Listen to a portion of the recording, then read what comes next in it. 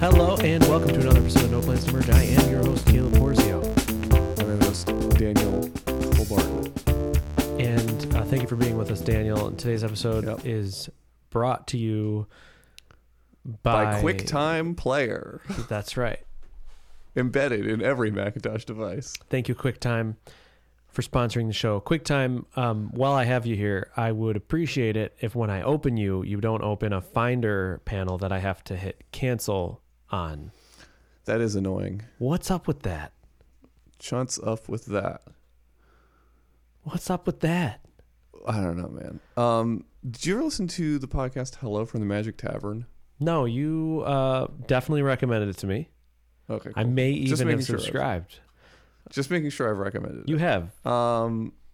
Anyway, there's a character in that show named Chunt, and he has a catchphrase that he developed over time where he says, "Chunt's up with that," and I think of it all the time.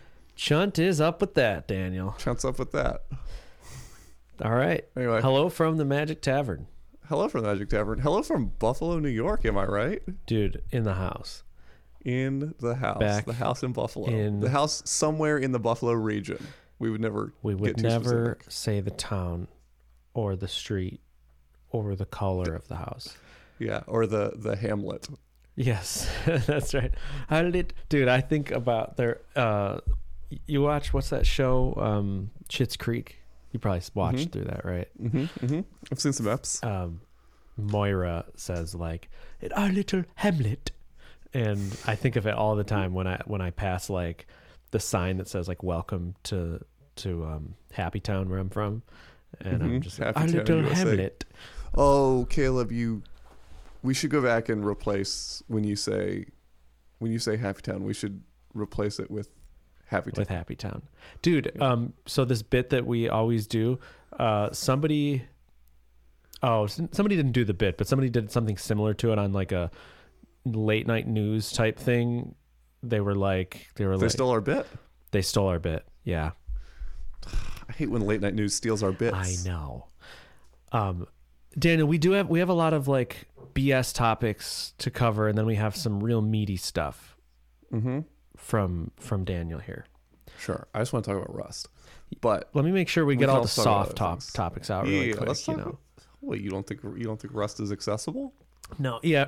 Well, it's funny. The Primogen is over Rust, right? He's on a Zig now. He's just mad because of everybody's mad copywriting thing. It's pretty but crazy. Here's the thing: I'm not scared of the Rust Foundation suing me, so I'm just going to break their rules and dare them to sue me. There you go. We're going to call this podcast Rust TM. Dude, it is so crazy how freaking, oh my gosh, things are cool and then they're not. All of a sudden, Mastodon. It's still cool. Mastodon's over. Yeah, Mastodon will have its day. Yeah, no, it's over. Blue Sky is the current thing that's not going to work. You know what the problem with Mastodon was? What's that? Not written in Rust. That's the problem. The problem with Rust is that it's not written in Zig. That's the problem. Zig is not cool. Dude, it's crazy to me how like one... I knew about Zig before all this shit. Because that's what Bun is I know. written in. Bun is written in when Zig. It was like... when it got its little moment. And then I also listened to, I don't know why I listened to this. I listened to an interview with the Zig guy. I've listened to an interview with the Zig guy. Yeah, you did? Uh-huh. What was that? Did somebody think recommend that to us? I think Theo.gg. No, I get recommendations from algorithms. I don't get recommendations from people.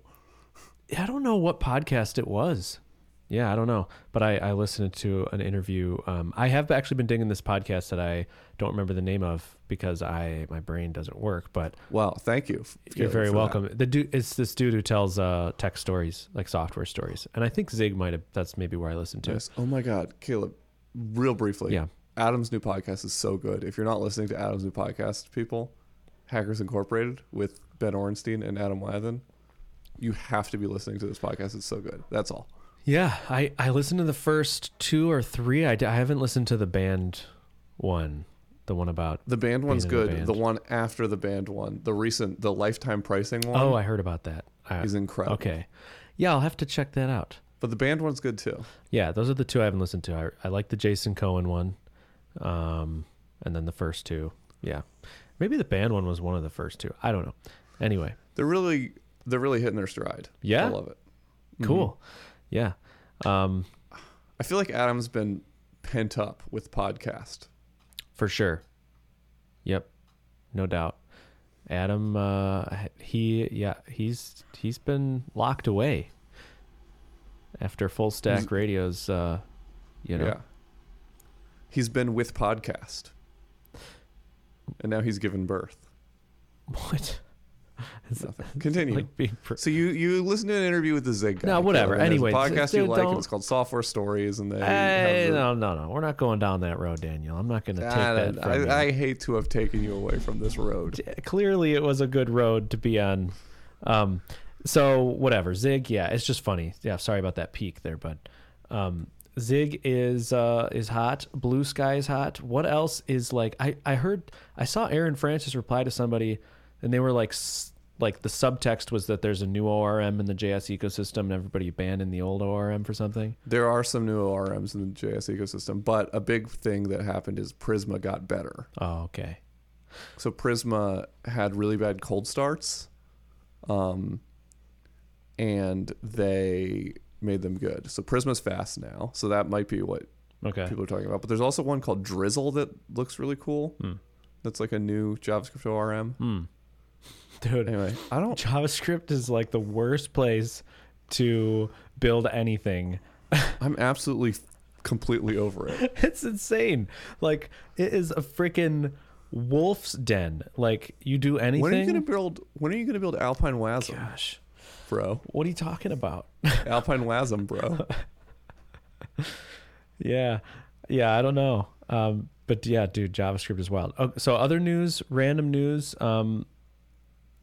Dude, there's other random news. I'm writing documentation, and that's a boring topic to talk about. For which? But for Livewire. Yeah, for Livewire. But I'm doing it right. You're doing documentation-driven development. Yeah, totally. Constantly inventing new syntaxes and new features on the fly. Syntheses. Yep. Yeah. I don't know. You know, I mean, I'm feeling the pressure now because it's like, you know, because you're chomping at the bit here to get onto Rust. So maybe we'll just do the Rust thing. No. I mean, don't. Yeah. I don't know, because I don't have anything. You're doing documentation. I know, but that's not a thing. I'm trying to become here's the thing about writing, Daniel. Uh-huh. I don't know how to use an M dash or a semicolon. Oh. Does ChatGPT know how to use them? Whoa. Dude, I feel like an idiot for buying these books now. Yeah, ChatGPT, I'm sure does. I honestly should do drills with ChatGPT. That's what I need.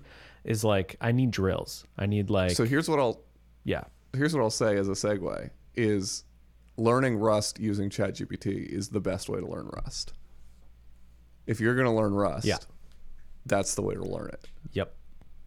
So I have learned Rust pretty quickly, and I feel like there are still a couple concepts that are a little sketchy. Yeah.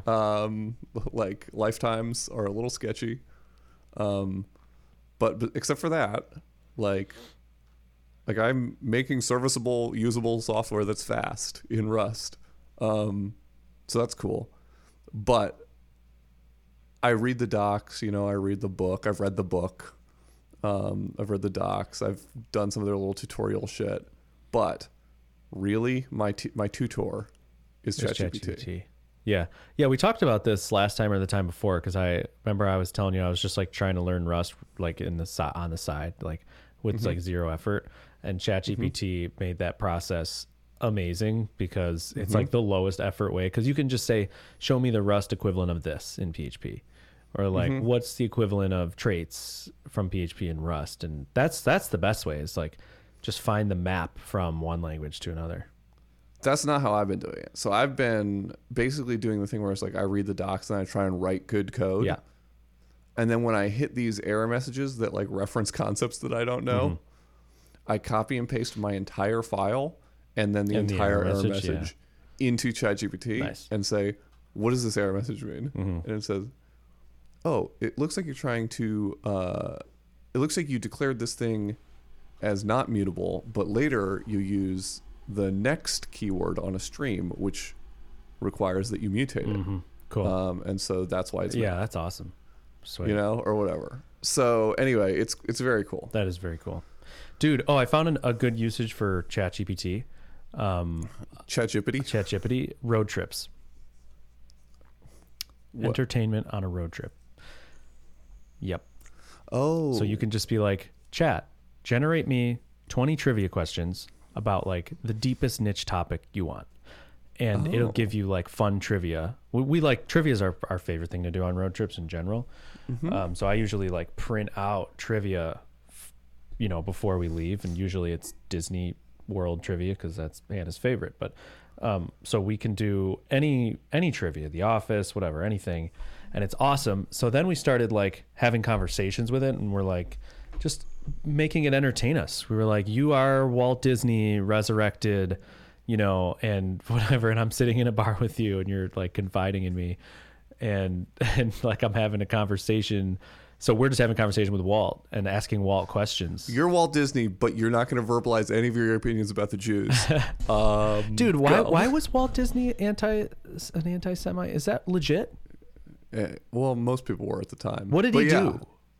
How do we know that? I'll look it up. Because people say that, and I want to know, like, is that just one of those, is that conjecture? I'll look it up. Fact checking the age-old rumors of Walt Disney's dark side.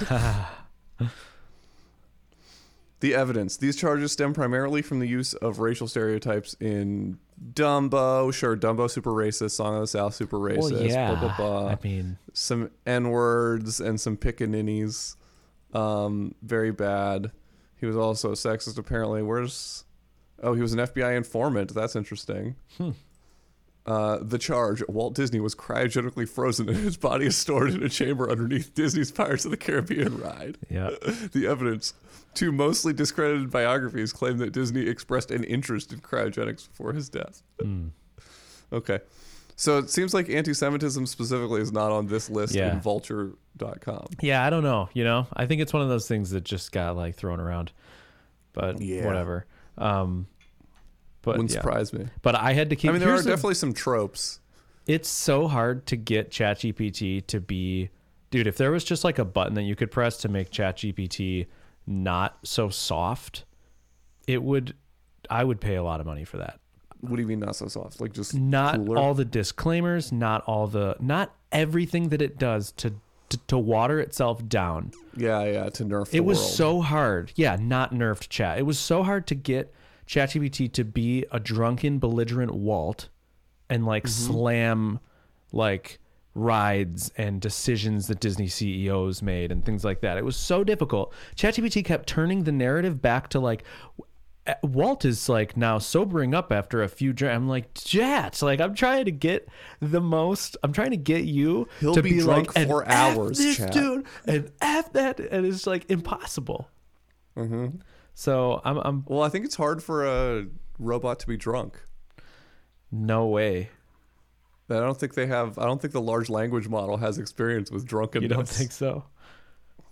I don't think they know how to be drunk. Wow. So yeah. Do you remember, were you there for the iDoser era? No. Where like people were trying to get high from binaural audio beats? Oh, dude, yeah, absolutely. I tried to do it. I tried to do it too. Yeah, binaural. I whatever. I read them as binaural beats, but yeah, dude, I definitely jammed out some and people. It was like heavy in the maker community. Remember, they were making those. Yeah, things. they're like, dude, this is like biohacking. Bro. Totally. I was so into it. I tried to induce like lucid dreams and stuff with the binaural beats. I tried to do all sorts of stuff. Getting high off audio, dude. But then every once in a while, haven't you had experiences where you're getting high off audio? Like just catching a quick buzz? No, like music. A tone or something. Yeah, not like a more abstract way, but like literally like your brain's just like... Ying, ying, ying. I mean, I've definitely had the thing where it's like my ears are weird because of this tone. I've gotten like a little head buzz, A little head buzz off some audio. So occasionally I like sneak my headphones, and just get totally ripped on frequencies. That's cool. Maybe we'll see. I wouldn't promise anything. Maybe we'll sneak a little binaural beats into the outro of this episode. That'd be cool. It would be pretty cool. Catch a quick audio buzz. Trippy hot. What? So yeah. Yeah, dude, that was a wild time. Something happened to me today, Deke. That seems not true. So let me just say, I don't know. Somebody at GitHub sent me money as an apology for the PayPal I listened thing. to your I'm salty. I just deleted it, but tell me about it. You deleted? I did. They paid you off? Yes. They bought your loyalty? Yes. Tell me about the episode. You're a shill. Yeah. What do you think about the episode? All right. Well, this is good because now that you've deleted that episode, this is the only record of that will ever exist. Right. Caleb was salty because GitHub robbed him of $4,000 a month by like ninja canceling PayPal. Mm-hmm. So do you understand the reason it was canceled now? I do and have understood it to a degree. Like I can't tell. There was one call I had with GitHub folks where they were like, okay, kind of off the record, you know, that gave me enough of like, okay, I believe you had to do this or bad things were going to happen. So your hands were kind of tied. But I still sort of stand by like, well, that's not my problem. Like it's my problem that's that you effed up and then, yeah, that's a you problem. But it's at least like they're not, you know, like just making a business decision that like hurts me. Yeah. Because it's not like they're doing it for like a percentage. Yeah, exactly. So yeah. Right. Which is what I thought initially, but yeah. Okay. So there's that. So they basically were like, no more PayPal payments for GitHub sponsors. Yeah. Turns out in the region of $4,000 a month worth of Caleb's subscriptions. Yeah. We're using PayPal payments. So now Caleb is much, much less of a rich boy because he's being robbed by big Microsoft, big Gates. Yeah. Big G. So Caleb gets all pissy about it and he fucking gets him on the horn and he gives him a piece of his mind. And then they still are like, oh, well, would you like to speak to some developers about how GitHub sponsors is amazing? And he was like, sure thing, can do. And then he was like, oh, but I have to tell them about platform risk and blah, blah, blah. And they're like, well, don't lie to them. So that was part of the episode. And then I think at the end of the day, the thing was just like, it sucks, man. And they said that, they said a bunch of people they said they were going to make a big effort to get people to transfer over. And then the number that they said was like the worst case number was really close to the number that happened. Yeah. Meaning no one transferred over. Yeah. Okay. So then catch up to today. Someone just handed you a bag of money. Yep. How big of a bag? I'm not going to give you any details on the record. Okay. Publicly. Well, off record, you better as hell. Of course, I'll tell you anything you want. But this is what happened. So I did the GitHub Accelerator talk and which just like, by the way, on the side, I mean, that was just, it consumed way too much of my time, but it's like one of those things that it's like, there's no better talk for me to give in the world than like, there's no better situation of like that audience of people who want to do exactly what I've done. And I can just like tell them everything, you know? So it just seems like it was an opportunity I wanted to take advantage of because it was so perfect. Like, I just felt like these people could benefit so much from a bunch of this experience that I have. Like you've been fiending for a mentee. Exactly. Dude, if I spoke anywhere about any of this stuff, nobody would care. I don't know. It just doesn't feel like the right thing where like this, they're like, here's the perfect audience for you. Here you go. Yeah. So I felt like even though like wasn't getting paid, it's just 20 people. I still put it like days, you know, into this thing. You're a force multiplier. Yeah. So, anyway, so did the talk and it went, you know, really well. And the talk is basically me just listing out everything I've tried and how much money I've made with each. And then just some tips of like this, maybe don't try this or try this, whatever. Went super well. And then today I got a message from a high up at GitHub that was like, a high up at GitHub, not in the sponsors, you know, area, not in the communications department, like none of the sort of smaller sub departments, like a more kind of broad, like GitHub level person was just like, hey, I sent you some money. Like, I just wanted to like, thanks for doing the accelerator program. Like that was really good. Everybody loved it. You know, again, we're sorry about whatever. I'm going to skip the paperwork and whatever and just pay you, you know, money. Like, And so Sick. So they did. That's dope. Yeah, which is cool. Yeah. We love that. And that, you know, they were like, obviously this doesn't even cover, of course. And it doesn't, I wouldn't, I mean, it would be great if they were just like, you know what, we're going to pay you $4,000 a month indefinitely. Yeah. But it was a token. It wasn't like a big lump sum that like is going to change my life. They give you $200,000. But it was a token. Yeah. Well, so I'll say it was less than $1,000. Yeah. So I wanted to at least tell you that, so you're not so. I was happy thinking $25,000.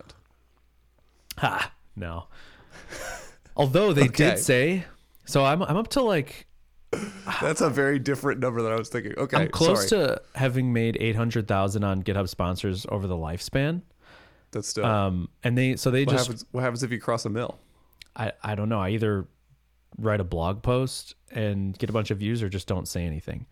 But they, in a slide yesterday, they showed, I think this is going to be public.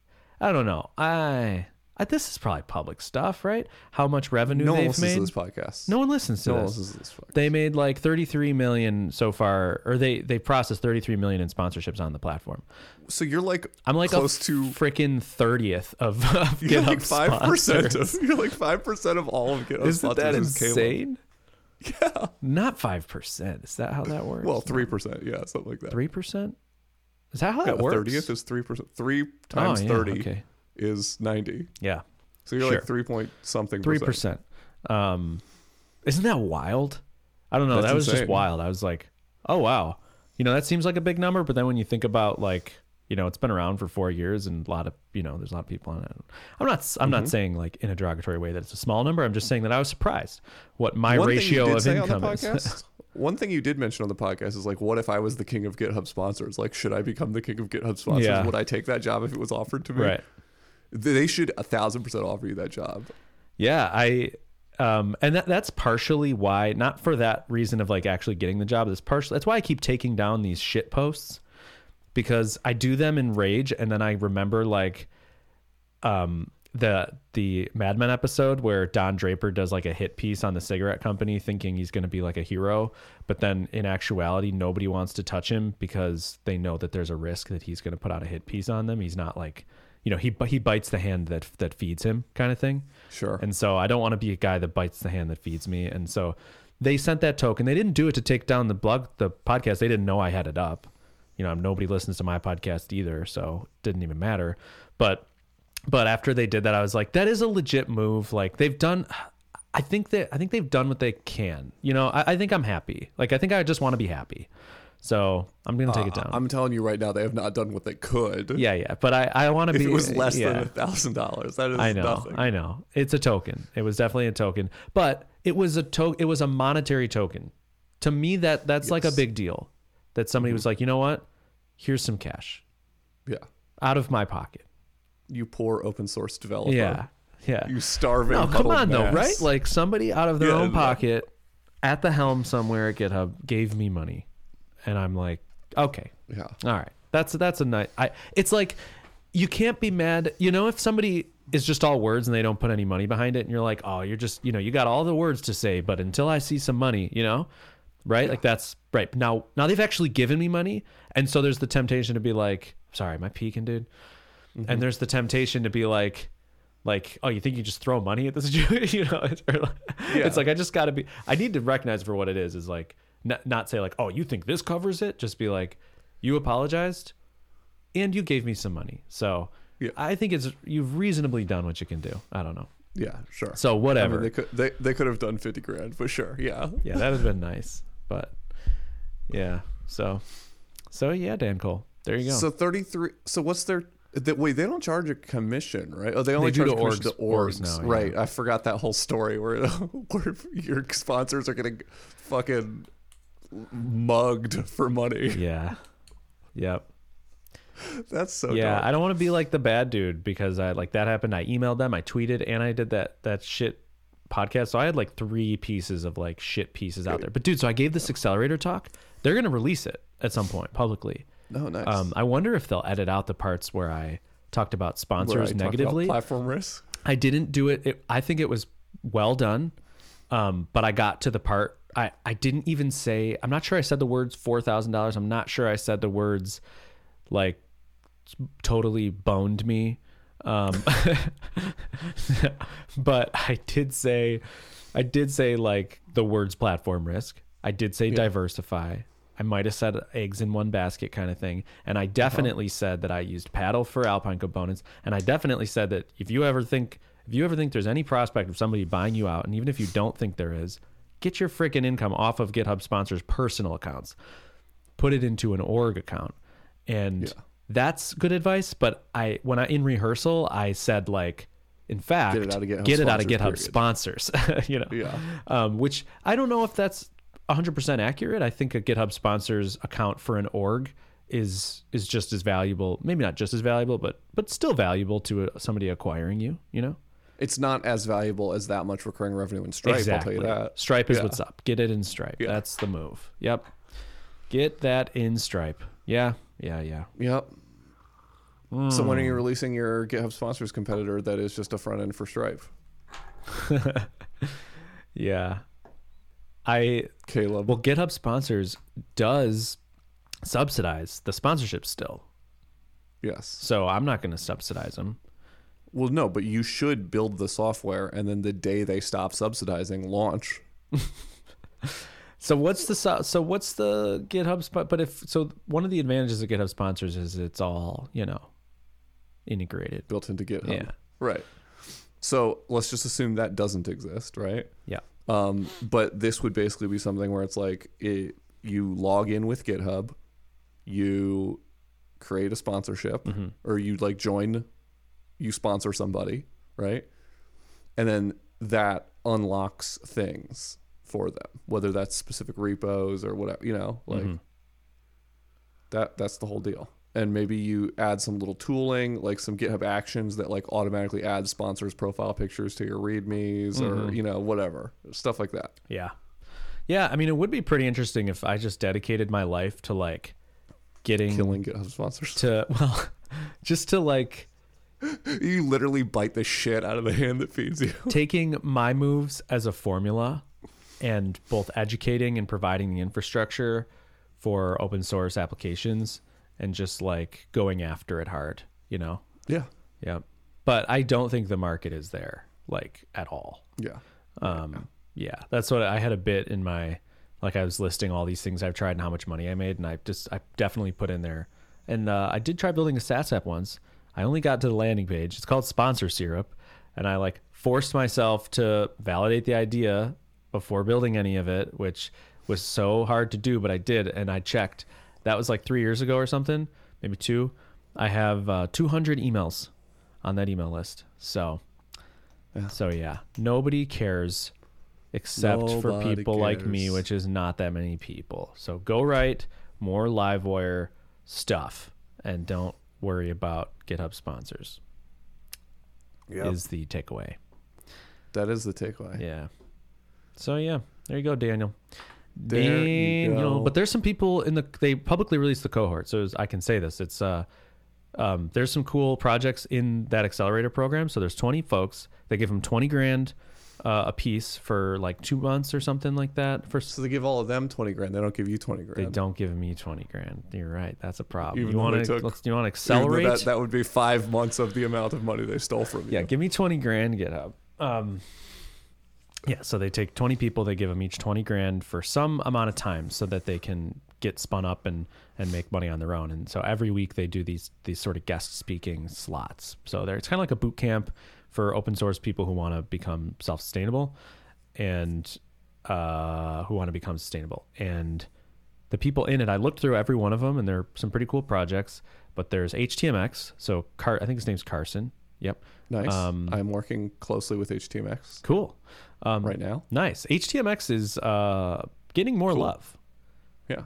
Which is cool because it's been around forever. Yeah, HTMX and what else? Oh, TRPC. That was probably... HTMX has an Alpine, like a first-party Alpine plugin that connects with Alpine Morph. Oh, cool. That lets you do like Alpine Morph style stuff with your HTMX component. So if you like do an HTMX load that loads in a whole Alpine component, it can like maintain state and everything. Sweet. Nice. I'm actually integrating that literally tomorrow. Cool. Oh yeah, because you're dude. Am I allowed to say spreadsheet. that? Yeah. The Python app that you're working on, the Django app, is HTMX for the transfer back and forth. That's cool. Yeah. So HTMX. Put a pin in Python. What's that? I'll come back. Put a pin in Python. I'll be back. What do you mean? Oh, because we want to talk about I'll be back to talk about Python. Okay. Continue. All right. Then I'll wrap this up here. HTMX and TRPC, which I was surprised to see on there. Love it. Weird that. I think weird that TRPC still exists. I guess it's necessary for React Native. Why is it weird? Because server components. Oh, sure. Right. I just figured that it's not React only. Sure, but everything's going to do server components. Yeah. You know? Mm-hmm. So like TRP, but you still need it for React Native, right? Like you can't do server-side rendering of React Native components. True. Interesting. Yep. Yeah. So TRPC, it is funny watching Dan Abramov like constantly. He really gives a lot of people attention. You know, he's one of those people who has a squeaky clean conscience about the code he writes. You know, about the project he works on. You know, sure. Like I think everybody has that part of you that's like fears somebody smarter than you coming and dismantling. You know, some argument you have for something or whatever. He is just 100% confident that his stuff is better than everybody else's and he's solved all the problems better. You know, it's like, and I don't say that in, like he's like an arrogant guy. I say that in like, he's a prepared guy and I don't know, he's confident. Anyway, rightly so. But seeing like his battle with Quick lately, like that's like was just I don't know. I don't keep track of him. Dude, it's just every other day another framework is coming after React, of course, and so he's just and saying they're better. Yeah, and he's just always going out to each one of them being like React does that, or React doesn't even want to do that, or like you're calling it this and you say React, what we actually have is this and it's the reverse and we think it's better. You know, it's just funny. Nice. So TRPC, HTMX, Nuxt, like the next, views next. So Nuxt is in there. And yeah, a few other. Those are the ones that caught my eye, and there's probably others that I'm forgetting. But hey, yeah. is Evan U rich?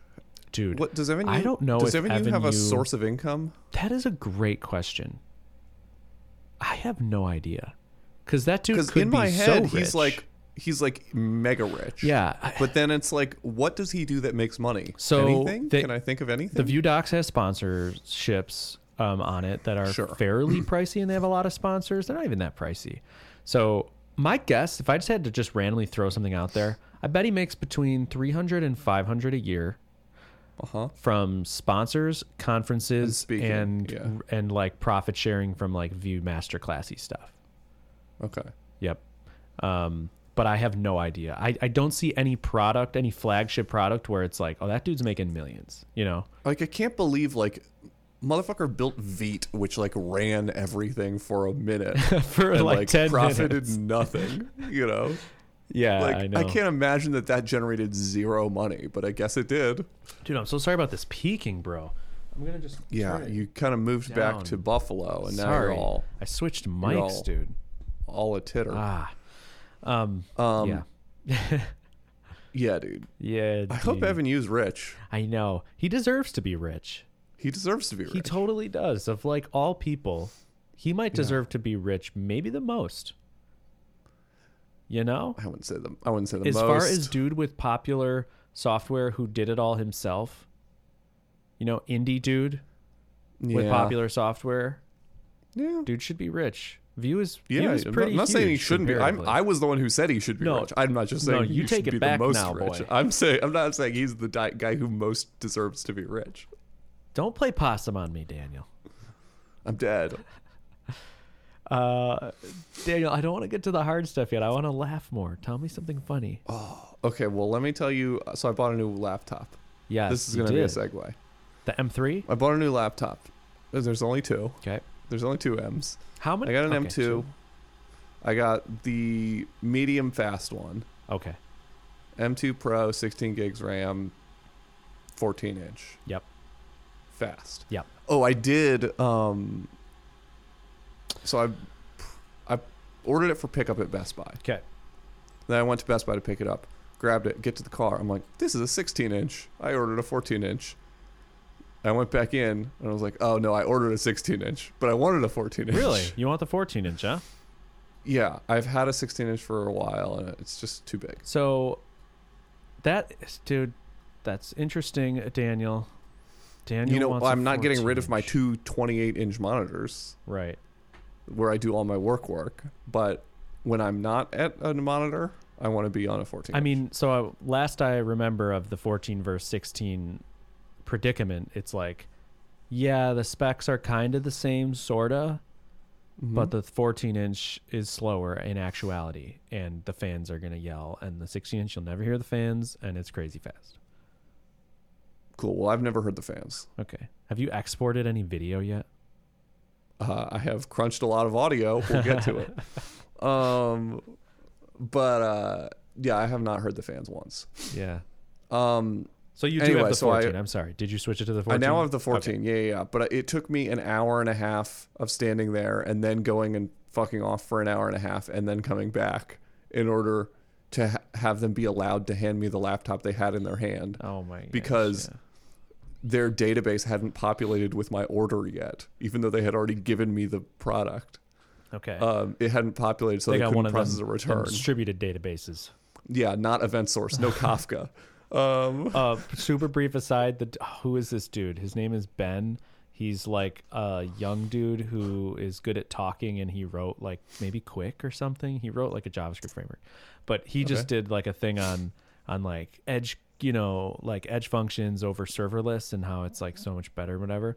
And it was just like a little footnote that like, oh yeah, like if you don't need a central database, and then like that's kind of the fundamental underpinning of the whole argument. But it was just like this quick little part where he just like erased the part where you need a database. Like, I don't know. I'm maybe making fun of him he's a good dude and he's smart, but I'm just like commenting on yet again, like another one of the JavaScript things that I'm always looking at. I'm just like, what is wrong with you guys? What are you guys thinking? What are you talking about? Okay. Anyway, back to you. You were saying, man, I want that to they talk didn't about populate CUIDs the too, database but that's enough. another thing. You were saying that. So it just took me a long time to get the thing, but in the meantime, I'm like talking to this manager there, and she's like, yeah, like I'm holding both laptops in my hand, and I know the price difference of them, and I can't trade them right now. Like, sorry, but in an hour, in anywhere from 5 minutes to 4 hours, I will be able to do that. Yeah. And it's like the worst type of news, because you're like, oh man, so that means I should either hang out here or definitely leave right now. So like, which one? How far is the Apple Store for you? It's a Best Buy. It's like 20 minutes from my house. Yeah. So it's like, okay, so maybe I get in the car, drive home, get a call, drive back, Mm-hmm. So I ended up going and like getting a sandwich at a drive-through, and then like sitting in my car watching TikTok for an hour, and then going back to Best Buy. It was funny. Anyway, got a new computer. Had to get all my developer environment stuff set up on my new computer. Yeah. As one does. Wouldn't you know, Python is a bear. I destroyed 7 consecutive hours trying to, not consecutive, 7 non-consecutive hours trying to get my client's Django app running correctly on my new MacBook. Huh. So many problems. Python is hard. Like the PHP problems, like, oh, how do I get that one version? Or like there's a system version, but now I need like a homebrew version and all that. So that's step one is like, there's a system version. And then I was like, oh, I'm from PHP land. I need a homebrew version. So I do that. What do you learn? Actually, you shouldn't use the homebrew version. You have to use pyenv, and then pyenv will install its version. Okay. But if you install pyenv through homebrew, which you can do, it's bad. So you actually have to then go all the way back and uninstall pyenv, uninstall the brew version that you installed, then go get pyenv and use their like curl to bash pipe installer. Yeah. Because that installs pyenv in a different way than brew does, and that's the way that's actually good. And then you use pyenv to install Python, but don't forget there's Python 2 and Python 3, and you want your client has a bunch of scripts that use the word Python, and so you need to like use let pyenv have a global that points Python to Python 3. It's a whole thing. Anyway, eventually I got it working. It was a nightmare. Dude. But so I spent like 4 hours on it, and then I was like, okay, I give up. I'm going to use my old computer. Yeah. So then I like used my old computer for a while, and then it was late and I went to bed. Woke up the next day, called my client, and I was like, yo, can you help me? And he was like, yeah. So then we get on. He and I are on a call for 2.5 hours, and we like give up sad. Wow. We're just like, this is bad. Sorry. And he was basically like, well, I've got this other dev who's in Estonia or something, and we have a call tomorrow morning. So like, let's do that. So then I hop on that call, and we're on for an hour plus, and finally get it working. So dark, dude. So dark. When I run Composer and I see like lib SSL something and like it doesn't work, I am so pissed. I just want to whip my computer out the window. Why is this not a solved problem for languages? Like, why don't they just have some GUI, like like different people have tried to do that. There's PHP Mon or something. I think I even use it. It's probably in my toolbar right now. There's stuff, but it's like, how come there's not a unified interface for this stuff?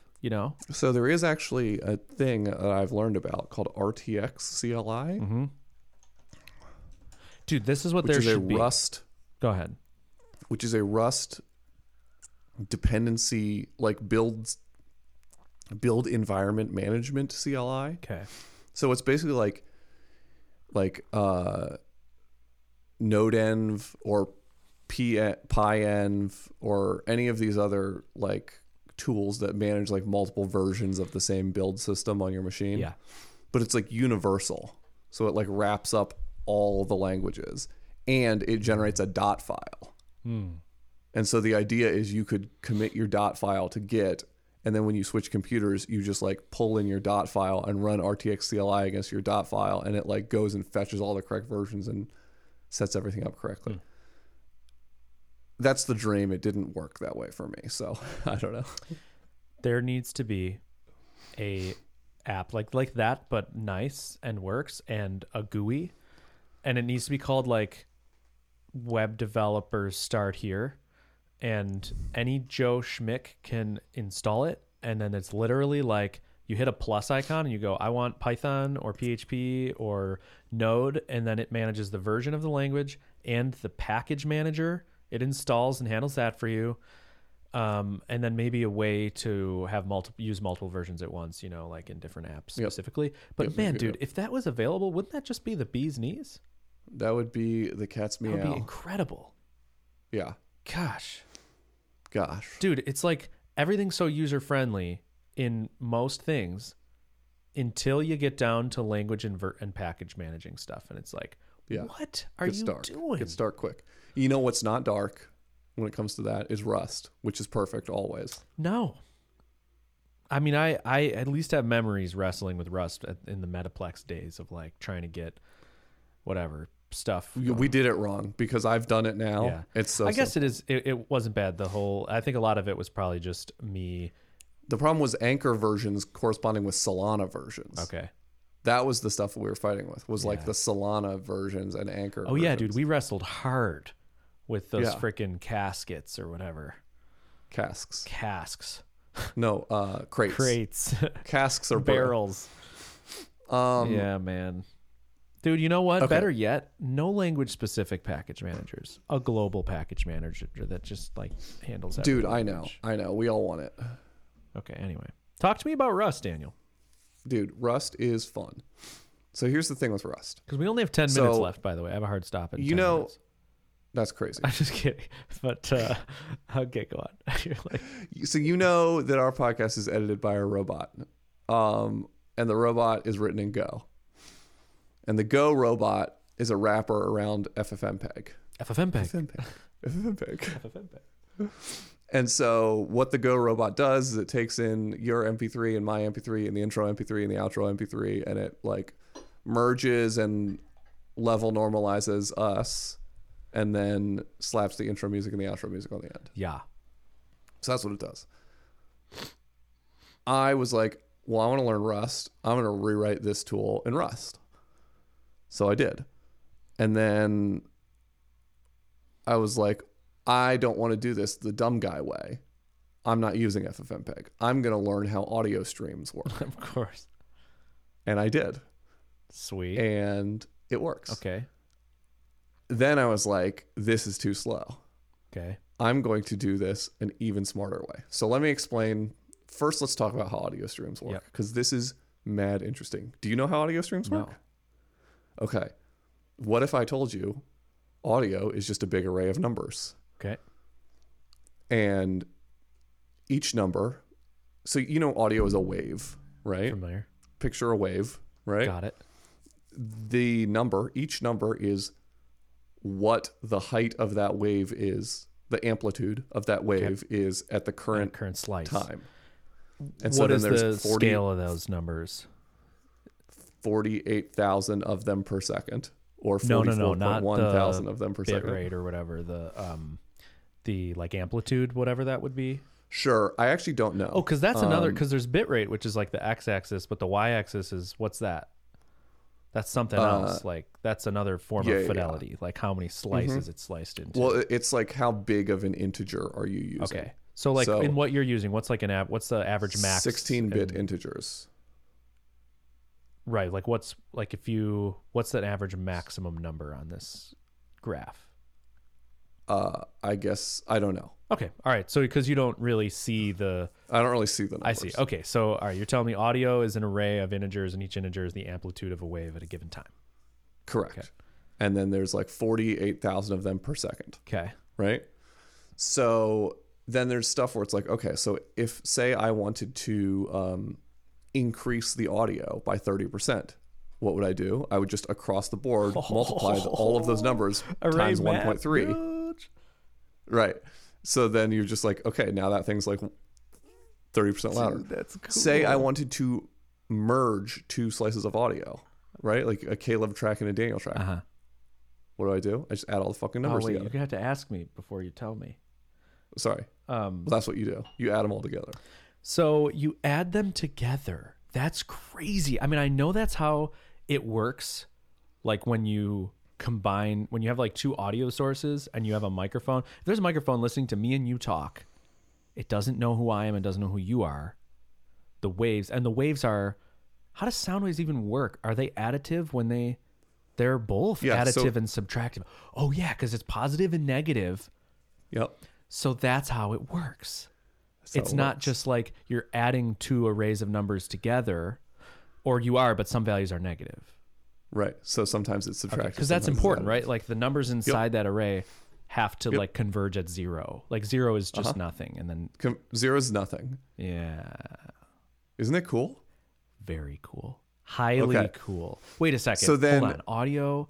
Right. Because like silence, because you might think like if you're recording audio, it would be like zero is the silence floor and any amount of noise is above zero. But this is mapping to like waves, which have a push and a pull on like a microphone diaphragm that make it like a positive signal and a negative signal. And so when I say you multiply by 1.3, you also multiply the negative numbers by 1.3. Yes. Right? So you're not just moving everything up. You're moving the positive numbers up and the negative numbers down. Yeah, right. You're zooming in. Right. Okay. You're zooming in. Okay. It's interesting, I'm loving this. It's so cool. Okay. So then there's all these other things where it's like, okay, well, say you wanted like a noise floor. Okay. Right? Uh-huh. Wait, can I guess?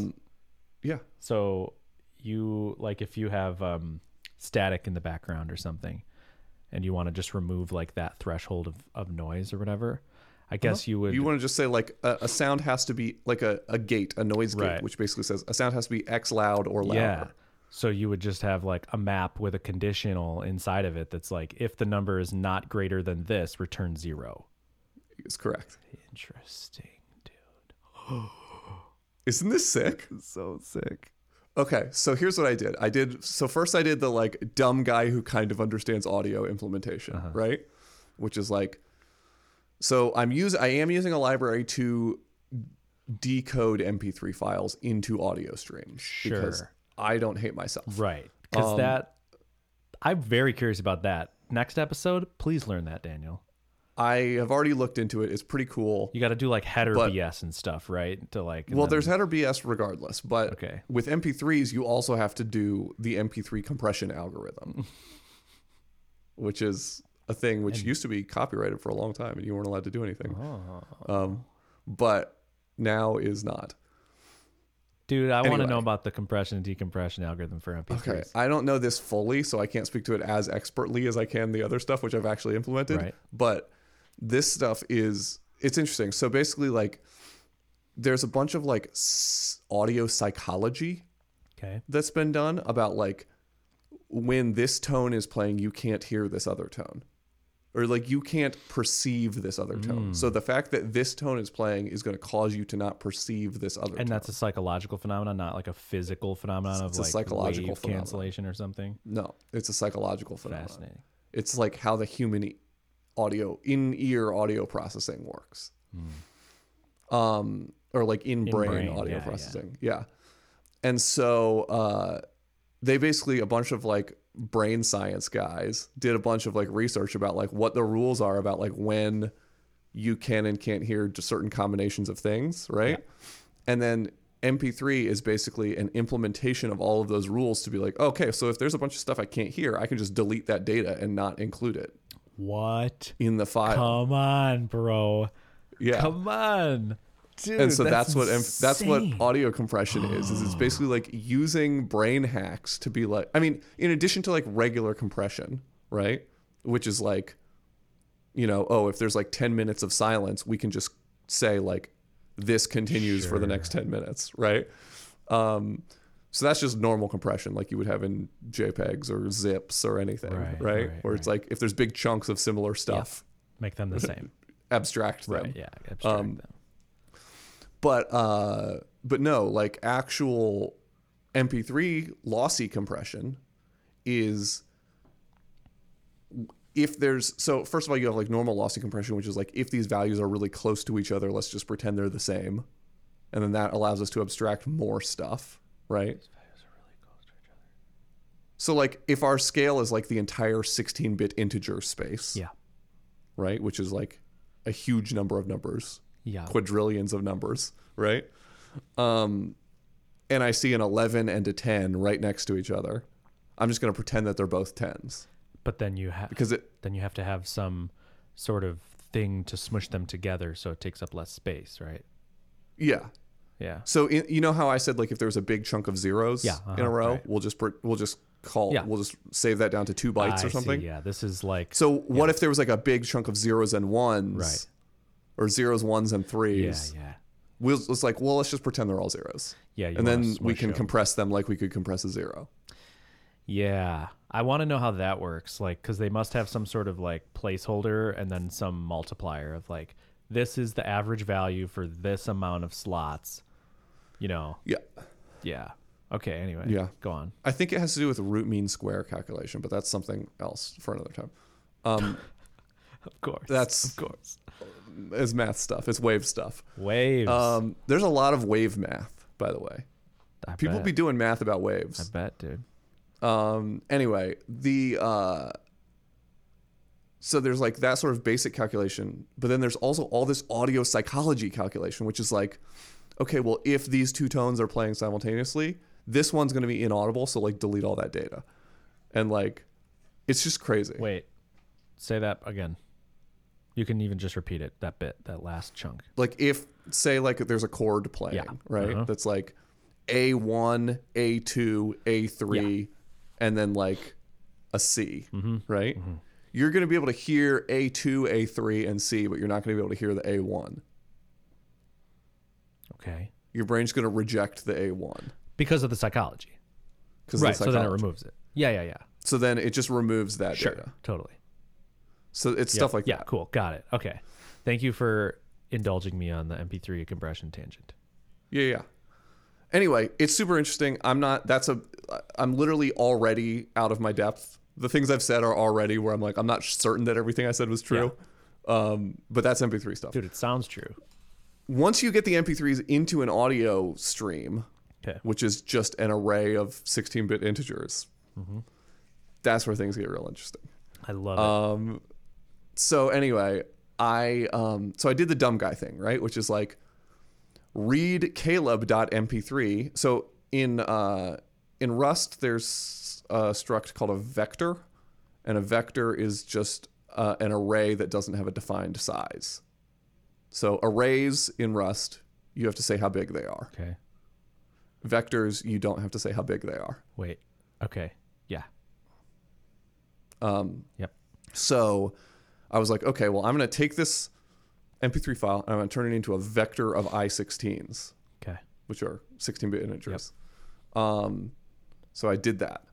And then I'm like, okay, now I'm going to take this other audio file and I'm going to turn it into a vector of I16s. Okay. I was like, okay, I've done that. Now I'm going to figure out which of them's longer. Yep. And then I'm going to do a for loop that says for 0 to the final length of the longest one. array. Oh, okay. Right. Or the longer Whatever, one, yeah. right? Then take the two things, add them together. If one of them doesn't exist, it's a 0. Add that to the other one. Okay. Right? Yep. And then take all of that stuff and like put it into a new array. Yeah. So now, boom, I've got merge Yeah. of me and Caleb's audio, right? Oh my gosh. And it works. It works. Oh, that's so cool. So then I'm like, okay, now I've got this new array of numbers that is like me and Caleb's audio. Now like prepend this other audio that's the intro music and postpend this other music audio that's the outro music, Yeah. and then write that to an MP3 file. Okay. Right? Yeah. So that's cool. It's cool. It's slow as dog shit. Why is it slow as dog shit? Well, I'm reading an entire MP3 file into RAM. Okay. Then I'm reading another entire MP3 file into RAM. Then with both of those, let's say the combined size of those two MP3 files is like 600 megs or something, right? So we've got like 600 megs. I think ours are usually like 200 megs each for a 2-hour podcast, right? Yeah. So like now I've got like 400 megs already in RAM, and now I'm gonna make another equally sized array, which is another 200 megs in RAM. Yep. And then I'm gonna take that one and then write it to a file. So I don't start writing the output file until after I've already, so I don't start merging until I've read both files all the way into RAM. Yeah. Then I merge, and then I write all of that stuff into a file. Yeah. Very slow. What I want is streaming. Streaming. So I want, give me the first 2 audio samples from the 2 files. Yeah. Merge them down to one audio sample, write that audio sample to the output file. Yep. Then give me the next 2 samples. Right. Merge them, write them. Yep. Next 2, merge them, write them. So I've done it. I've got async. So the only problem is I don't have an async MP3 writer just yet. Oh, okay. So you got to collect it all still into memory and then write it? Right now I'm just writing a WAV file. Yeah. Because I can write WAV files asynchronously. Sure. I can see the MP3 async writing bit being a little bit interesting. Sketchy. Yeah, because Wave's just straight up. But yeah, because I was even thinking, like, my brain's kind of going ahead to, like, what if you wanted a low pass filter to, like, write your own? Sure. Well, the normalization, that's the next thing I need. Because it needs to be contextual. Like, that's the part that is, like, so you need to clearly capture, like, buffer sizes to little, like, you know, lower fidelity samples to compare different slices and do whatever. Okay, so I'm probably getting ahead. It's coming. It's coming, all right, baby. Dude. All right, dude. So that's stuff I haven't built yet. But yeah. Okay. Where I'm at now is, like, I have this streaming intake, merging, outputting to a WAV file stuff going on. It's so, I've got a progress bar. I was just showing this to you before the show. I showed you the progress bar. You're like, oh, it's a progress bar. Sweet. You don't even know. You don't even know what's involved. So Len, who is a guy in the community, freelancer guy, worked with us on Blathead a little bit. He has been doing some pairing with me on it. Just when he's bored and I'm bored, we'll like pair on it a little bit. Yeah. It's really fun, dude. It's a blast. I think there's a bunch of speed optimization still to be had. So right now I am reading both MP3 files in the same thread. Yeah. Which means that really they're not reading in parallel. Yeah. So what I need to do is spawn separate threads to read them. Dude, so that you need they're to write reading... this in Go so you don't have to deal with the threads. Well, no. So channels, the stuff in Go, Yeah. it exists in Rust, baby. People wrote an implementation in Rust. Sweet. It's cool. I can do all that shit in Rust. Cool, so you don't have to worry about like if they don't have multi-threading or whatever. Yeah. Exactly. So channels. So yeah, that's what I need to do. I need to basically spawn channels or spawn. Yeah. They're basically channels. And each of them will do the file reading on their own. And then they'll write to a single channel, and then that channel will act as a stream, and looping that stream will be like my main loop where I do the merges. Yep. Anyway, it's super cool. Very, very cool. So the stuff I want to build next is normalization. Yep. So what I'm going to do for normalization is basically, so I'm going to build a noise gate too, right? So I'm basically going to say like anything below this number, I'm counting as silence. Yeah. Right. So that will just eliminate kind of just like a low hiss or something like that, you know? Yeah. So then I'll take the noise gate, and then any samples that pass the noise gate, yeah, I'll like add them to a sum, you know? Yep. And then I'll also increment the number of samples in this sum. Right. Mm-hmm. So I'll basically say like, okay, over the next, say, 200,000 samples. Yeah. Right. Which would be like 5 seconds. Okay. Right. Yeah. Over the next 4 seconds, over the next 200,000 samples, tell me how many of them were not silence. Okay. And then add all of the ones that were not silence together. Right. Mm-hmm. And then divide that number by the number of samples that you... So basically give me the average volume of a sample that wasn't silence over this amount of time. So do that for me, do that for Caleb. Figure out the difference between those numbers, and then add a volume multiplier to one of them so that the average is the same. Cool. So it's a normalization relative to each other. Relative to each other, right? Because we want to be relatively the same volume. Right. But the issue is we're never talking at the same... Well, that in a perfect world, we would never be talking at the same time. Hold on, what? We talk over each other all the time. But like, there's big chunks of time where it's like, okay, I can't predictively choose a chunk of time and say that like Daniel's volume, compare it to Caleb's volume at this time. And like, that's it. Because most of the time when you're talking, I'm not talking. Or when I'm talking, you're not talking. Yeah. And so it would, if we did that, it would say like, oh, well, Caleb's volume is super fucking low. All it is like his house sounds or whatever. So yeah, anyway, that's why you have to reject all the silence. Right. Yep. Totally. Otherwise you get that, when like trying to think that like, what have I recently had to deal with this on, where you're talking and then the silence like turns into loud hissing, and then it's just the worst sounding thing. Like sometimes TVs do that, and it sounds like garbage. Okay, so audio processing, right? So you're talking about the normalization taking like frames of samples. So I think what I'm actually going to do is, so in Rust you can do, if you have an iterator, you can walk it by an interval. Okay. So I'm just going to walk it by an interval where it's like, I'm going to take, let's say 100,000 random samples from each track, or like, so however many I have to skip to get like 100,000 evenly distributed samples from each track. Yeah. And then I'll reject all the ones that are silence and then do the averaging. That way it's like you have the best chance of getting sort of the real average volume. Interesting. Because you're not using a certain frame where like the chances of there being a frame where one is talking and the other is not talking is really high. Dude, But if you average it across the entire length of the file... You should ask ChatGPT about audio normalization algorithms, because I bet it goes so deep. Yeah. And like the goal Well, this is where root mean square happens. Okay. So the root mean square is basically like the average amplitude of a wave. Okay. But my thing is I need to also think about this in terms of streaming. So root mean square, is it like you take a bunch of numbers, you add them together, you square it, you take the square root? Something like that. Yeah. And somehow that, or maybe you like square them individually and then add them together and then take the root. I don't know. I don't know. There's probably something there. Okay. In estimation theory, root mean square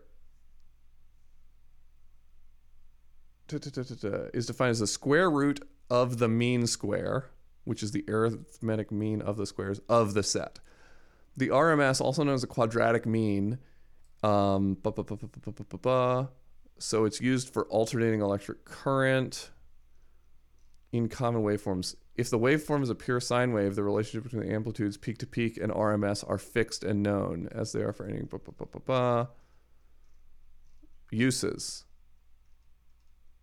Oh man, there's so much math notation here. Right. I'm just trying to think of like how it would, like if you square something and then take the square root, you're back to where you started. So like clearly there's something in here that has to make it like take advantage of the averaging, like some. No, it's the square of the mean.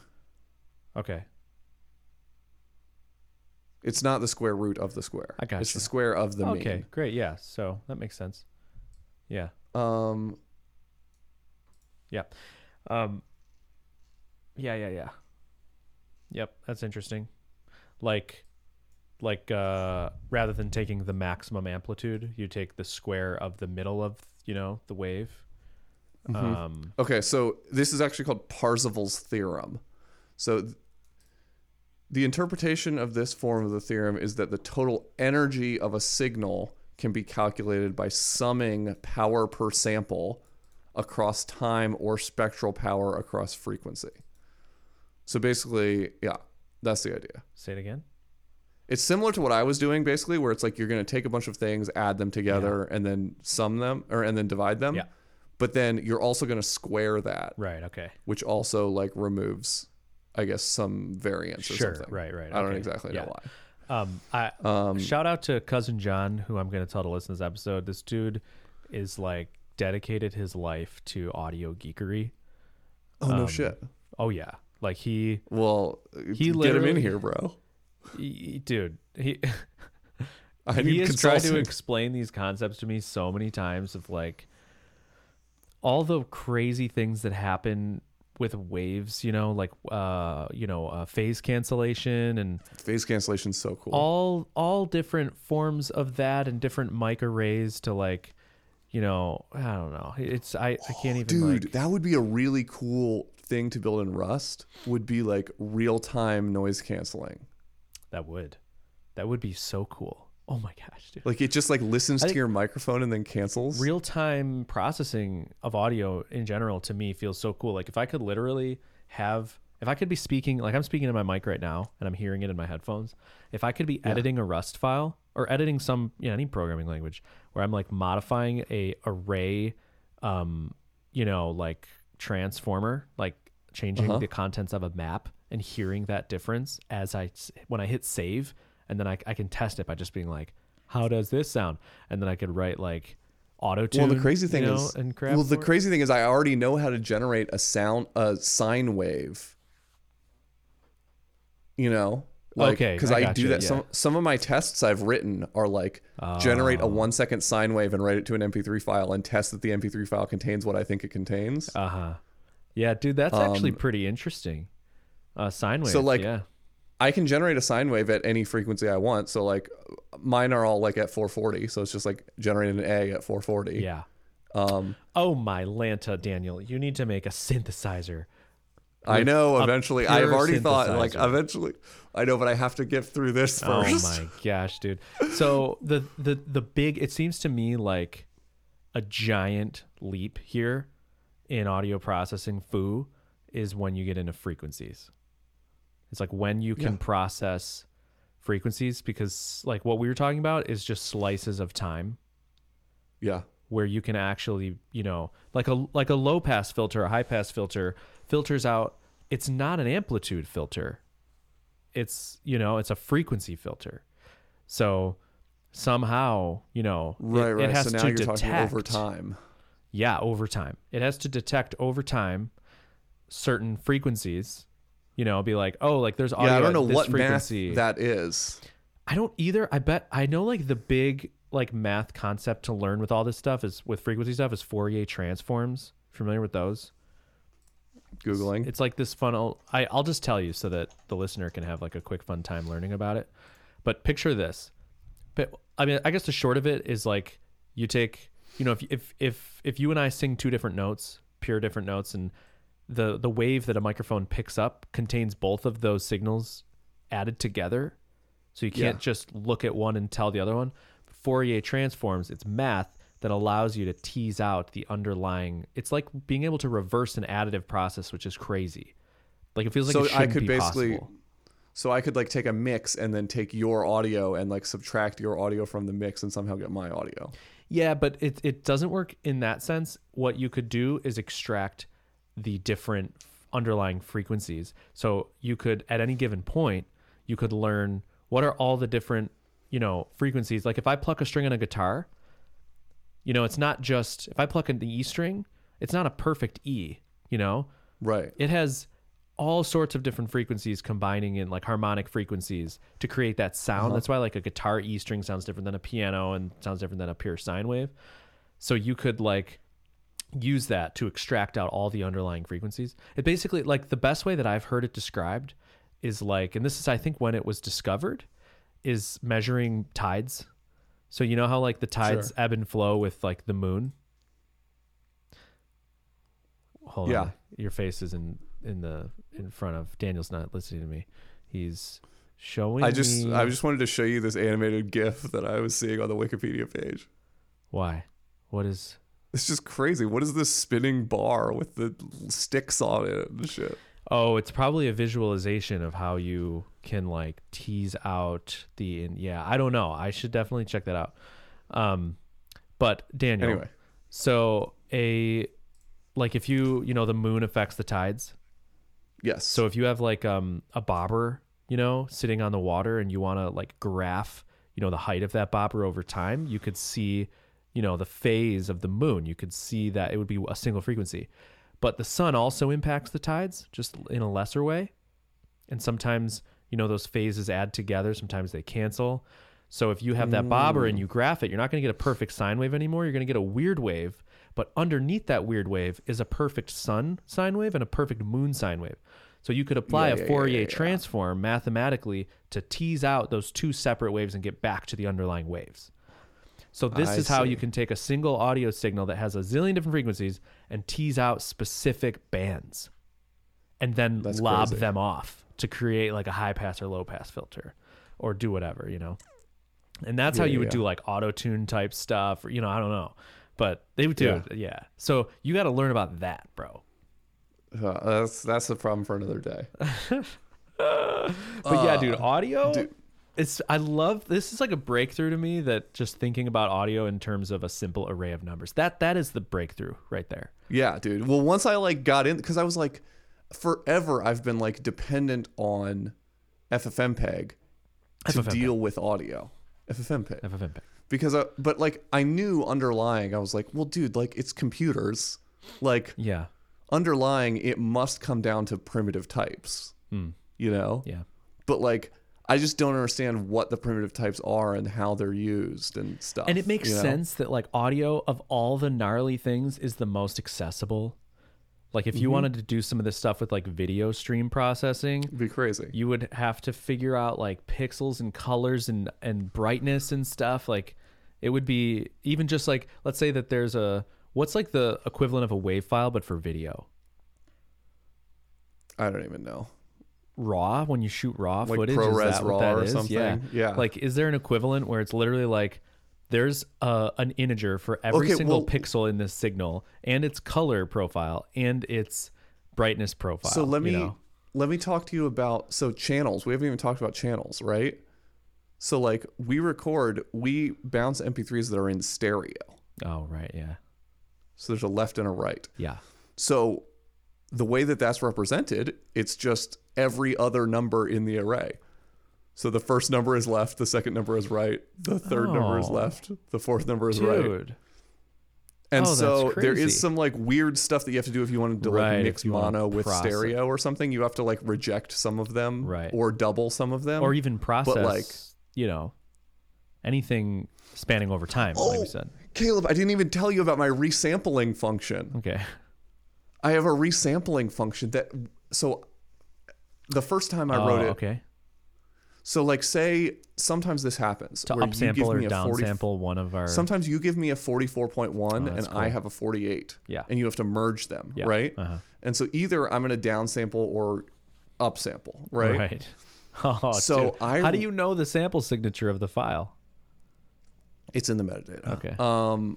But Caleb, I Googled nothing. I straight from my brain parts invented an algorithm for upsampling and downsampling. Dope. And it's so effing good. Wait, let me just guess how you would do it.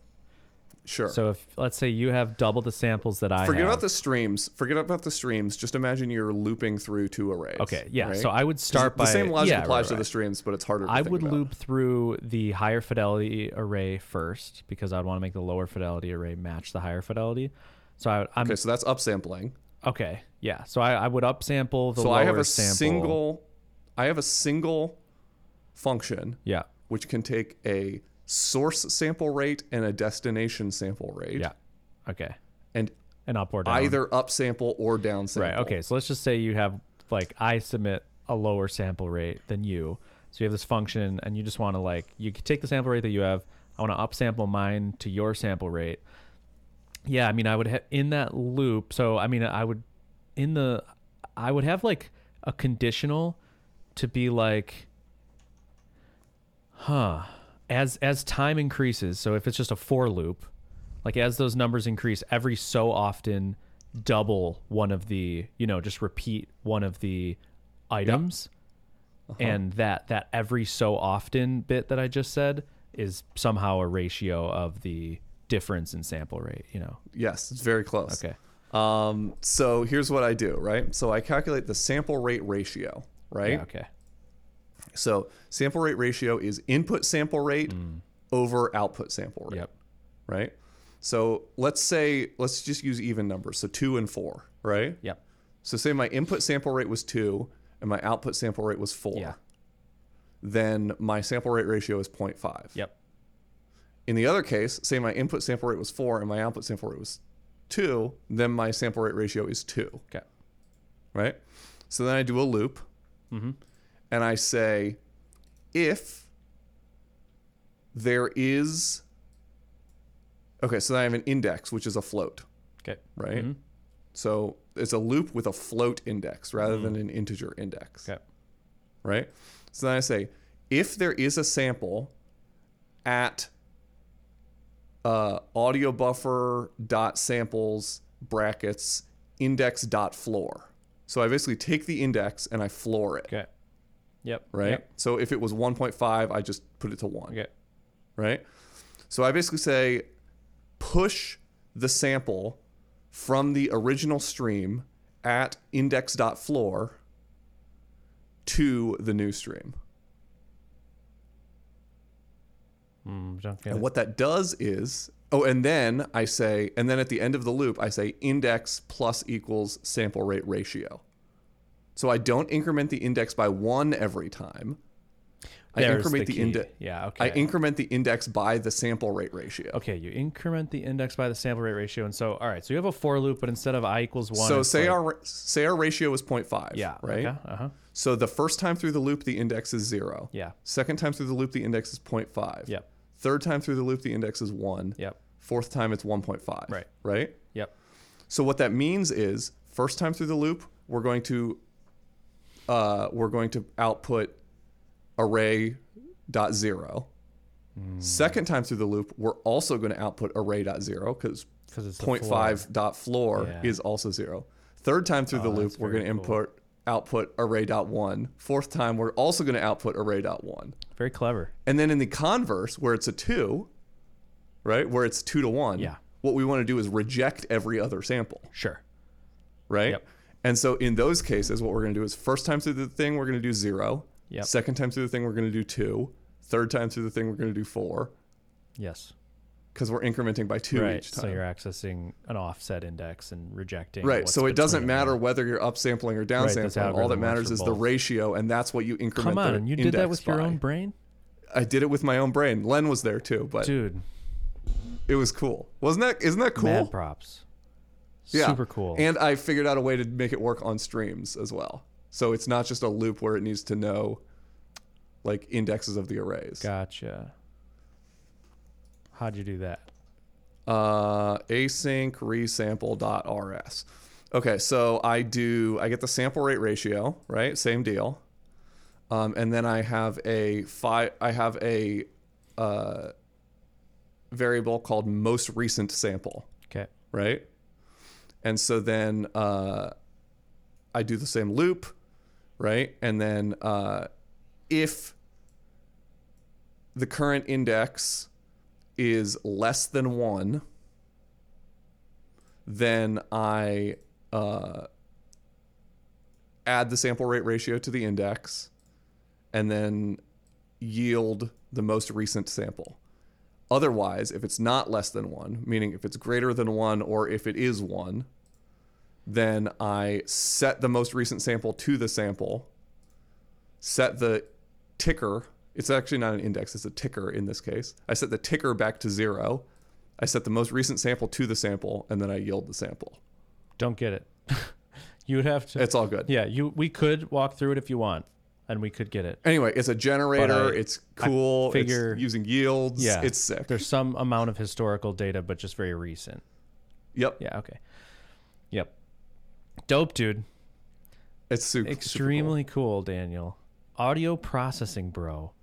Yeah, this is so like fun. there's this fantasy, like there's a part of me that wants to, own land and quit computers and just like tend it all day, and there's this other part of me that wants to not exist in the physical form. No, this other part of me that wants to like just quit high level programming and dedicate my life audio stuff to like building from the ground up, of just like, I don't get to write Laravel again until I can actually write everything under Laravel down to the chip, like down to the actual physics of it. Well, dude, and so the reason I did it this way was like, I'm not going to learn Rust if I use a wrapper around FFmpeg, right? What I'm going to learn is how to make someone's library work. Yep.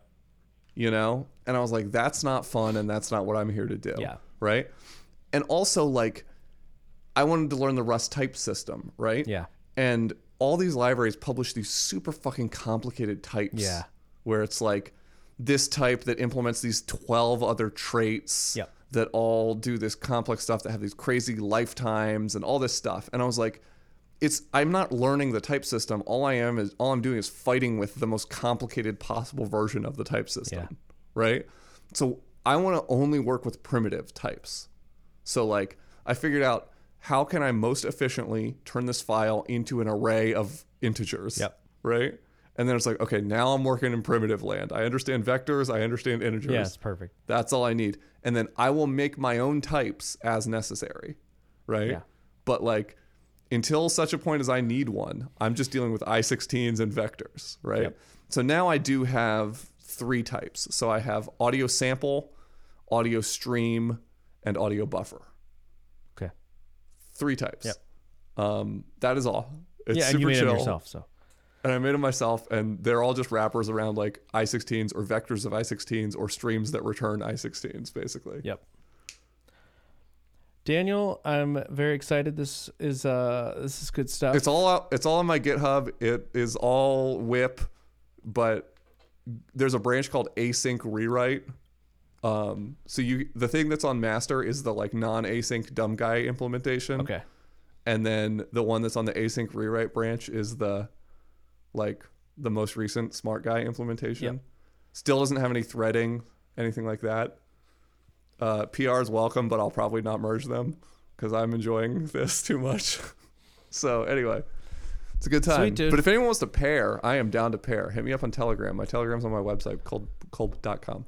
Hit your Daniel boy up. Yeah. You heard it here. Yeah, dude.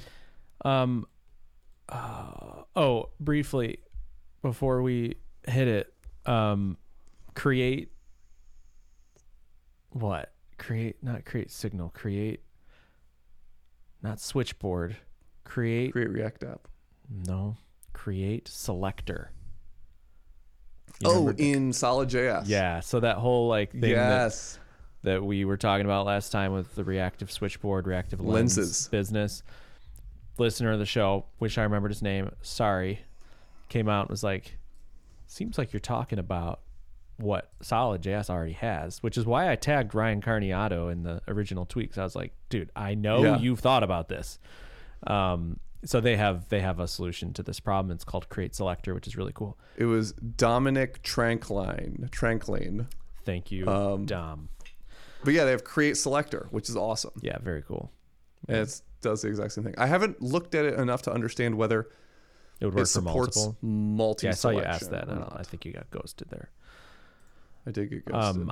Yes, that's very cool. I just want to say that the whole reactive switchboard, reactive lens thing concept is a great reminder to me that my intuition, that basically like there are things that I think are really awesome and I either haven't done a good job communicating or people don't care about, or a combination of both. And this, I think, is the most realized version of that. Nobody gives in that like you think shit. There's absolute gold here, but you can't communicate it. Yep. It's like I think you're right. I think I definitely did a poor job valuable. Communicating, and I think people don't care about it. So I think we got a twofer here. Mm-hmm. But hey, one quick thing before we peel off. Yeah. Do you think there's a world where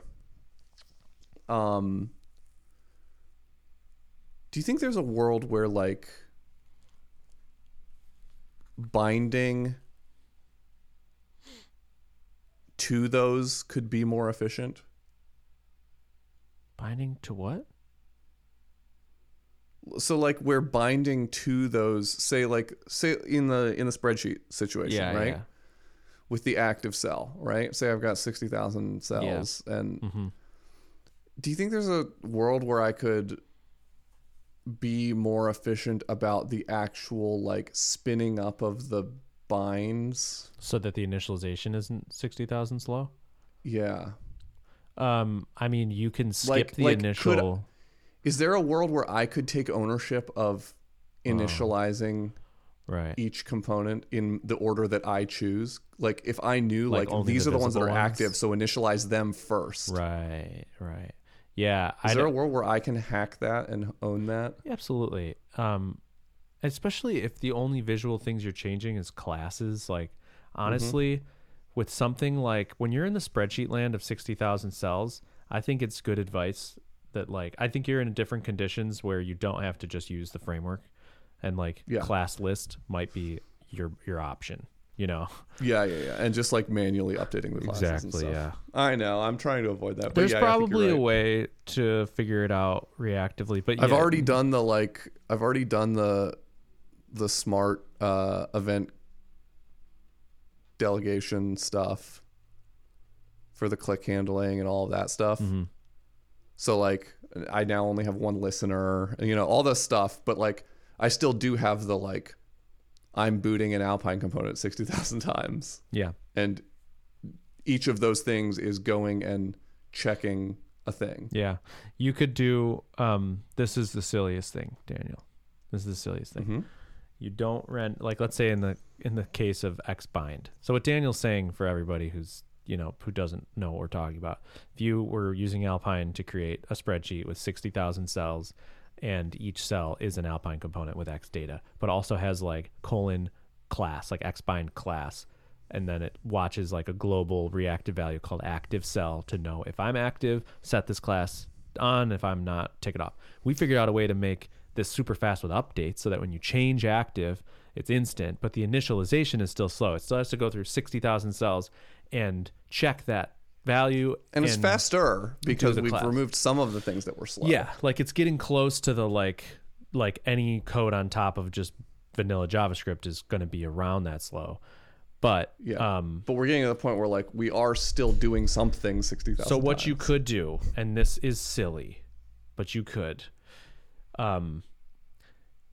not I'm just going to tell you with the class thing and this, but this principle could be applied to the components themselves. You could probably lazily load even the components themselves. But here's how you could lazily load the classes. When a cell initializes in Xdata, you could have X init or something. Check there to see if it's the active value. Do that conditional. If it is, then virtually add xbind. So you can do alpine.bind and then specify xbind class and then that, like bit right there. So virtually do it so that your initialization, the only thing that gets xbind is that thing. And you just have like a conditional in that now that's like inside, sorry, I forgot to mention, put that inside a reactive effect so that, this is actually pretty cool. Dude, oh man, this is what you should do. Don't hard code any of it inside the HTML itself. Okay? Just have X inits on every element. Or even better yet, I have a custom directive. So I just have X cell on everything. Yeah, right. There's a way to do this. There's a way to do this. Yeah. And the key is your own algorithm that you dream up combined with reactive effects, combined with alpine.bind to virtually bind all the stuff you want to bind. So it's not initialized at first. Yeah. That's the way. So that when active switches, then effect runs that goes. Oh, Caleb, keep in mind, by the way, you can do the nuttiest things. Oh my gosh. At some point, I'm going to pull you back in on this project, by the way. Oh, you have to pay me. I will. I paid you last time. Did you? Okay. I don't keep Didn't track I? of stuff. I don't know. Yeah, I paid you. I don't know. I'm just sorry for calling you out publicly about it, but I don't even check that stuff. I paid you. Okay, great. I know. I've seen the withdrawal in my bank account. Great, perfect. I'll pay attention. Oh yeah, I paid you, bro. Anyway, I'll pay you again. Pay too. me twice. But I'm gonna pull you back in on this project because there is HTMX. So we're gonna start batching the loading of the cells. Okay. Right, which is smart and that is going to cut down on a lot of the initialization problems. Yes. So say we're only loading like 100 rows at a time, right? Yep. But I do want to like think through with you the like smart way to handle that batching and like what should the callback be when another set of 100 cells loads in? What should the callback be that does that? Yeah. So anyway. Yeah, let's do it. Let's do it. Pull me back in.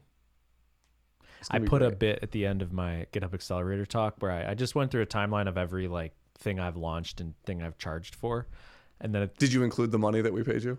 Yeah. So at the end, I was like, oh yeah, and freelance gigs. I literally haven't taken a freelance gig in years, but I just took one and it's great because it's like, if it's the right thing, it's so fun. It's fun. Yeah. You just get to like have fun and work on if it makes something. Your project better, or if it makes you know your project better and it's like an outsized amount of value providing to somebody who's using your project. It's like you could just bag a quick $1,000 over a weekend and that's that. Super chill. So yeah. Super cash. Just gotta have a friend who runs an agency. Yeah, dude. We are eating shit out here. Oh, dude. So life is so fun in agency. Really quick before we're dead. Then we're dead. Okay, we gotta be dead, but you gotta tell me. We gotta be dead as soon as possible. So both major event sourcing projects have kicked off. So dope. I've got 2 significant event sourcing projects, both of which are like heavily designed, like really prepared, good event sourcing implementation stuff. Great. Both event sourcing projects are kicked off. Spreadsheet thing renewed for another month, may renew for another month after that. So that's still active, still get to play around in spreadsheet world if I ever can conquer Python. Yeah, it's really fun. It's just like dope. Filling up your only fun projects right now. Awesome. Everything's fun projects. That's the way to do it. And then like whenever I am like, whenever it's like 2 a.m. and I'm bored, I'm making Rust audio. I was just talking to somebody. My life is full of beautiful programming right now. That's amazing, Daniel. I'm so happy. It's only code I care about writing. Right. Like there's no bullshit. Yep. I was talking to somebody and they were like describing a financial app. Oh, Mitch. He's talking about something internally where somebody's like building like a spreadsheet app, but they're doing like, it's a little bit like next level, like with like actual calculations, fields, cells and stuff, like like a user could hit like equals sign, like the kind of thing where they're like designing financial spreadsheets inside this thing. Is that what you're doing? Leptos? What? They're not. What? Leptos? What about Leptos? Build it in Leptos. Why? Because do all your financial calculations in Rust. Oh, because it's fast. Yeah. Anyway, he just like explained this whole thing to me, and then I think in like another conversation or after, I was just like, oh yeah, and like Daniel, I was pairing with Daniel, reactive switchboard thing, whatever, and he's like, dude, why didn't you say that? Like, I'm like, he's like, that is literally what I'm like, yeah, well, you should. So I explained to him the reactive switchboard thing, and anyway, whatever. I just forgot the whole story, but remembered it as I told it. Yeah. It was just, but he's building a like spreadsheet a app. Parallel universe thing here. Yeah, I don't know if he's doing it personally. He would like to do something like that, but there's also a company building a Rust WASM based spreadsheet app out there. Because they keep advertising on YouTube channels that I watch. Okay. Because they're hiring Rust developers to build their Rust. Well, there's going to be a lot more Rust developers now that nobody wants Rust, so there's going to be a lot of Rust developers without jobs. So that should be easy. Rust is good. Primogen's wrong. Who wants to write Zig? Not me. Yeah. Dude, the guy who wrote Zig, like, it's a really fascinating story. He's just not a language. This is his first language. He just, like, started building it because he wanted something that was, like, C, but better, but whatever. So he just started working on it. It's, like, pretty cool. It is cool. Okay, Daniel, with that. We shall. Cue the outro. Mama. Music. Nana. Beep, beep, beep, beep, beep, beep.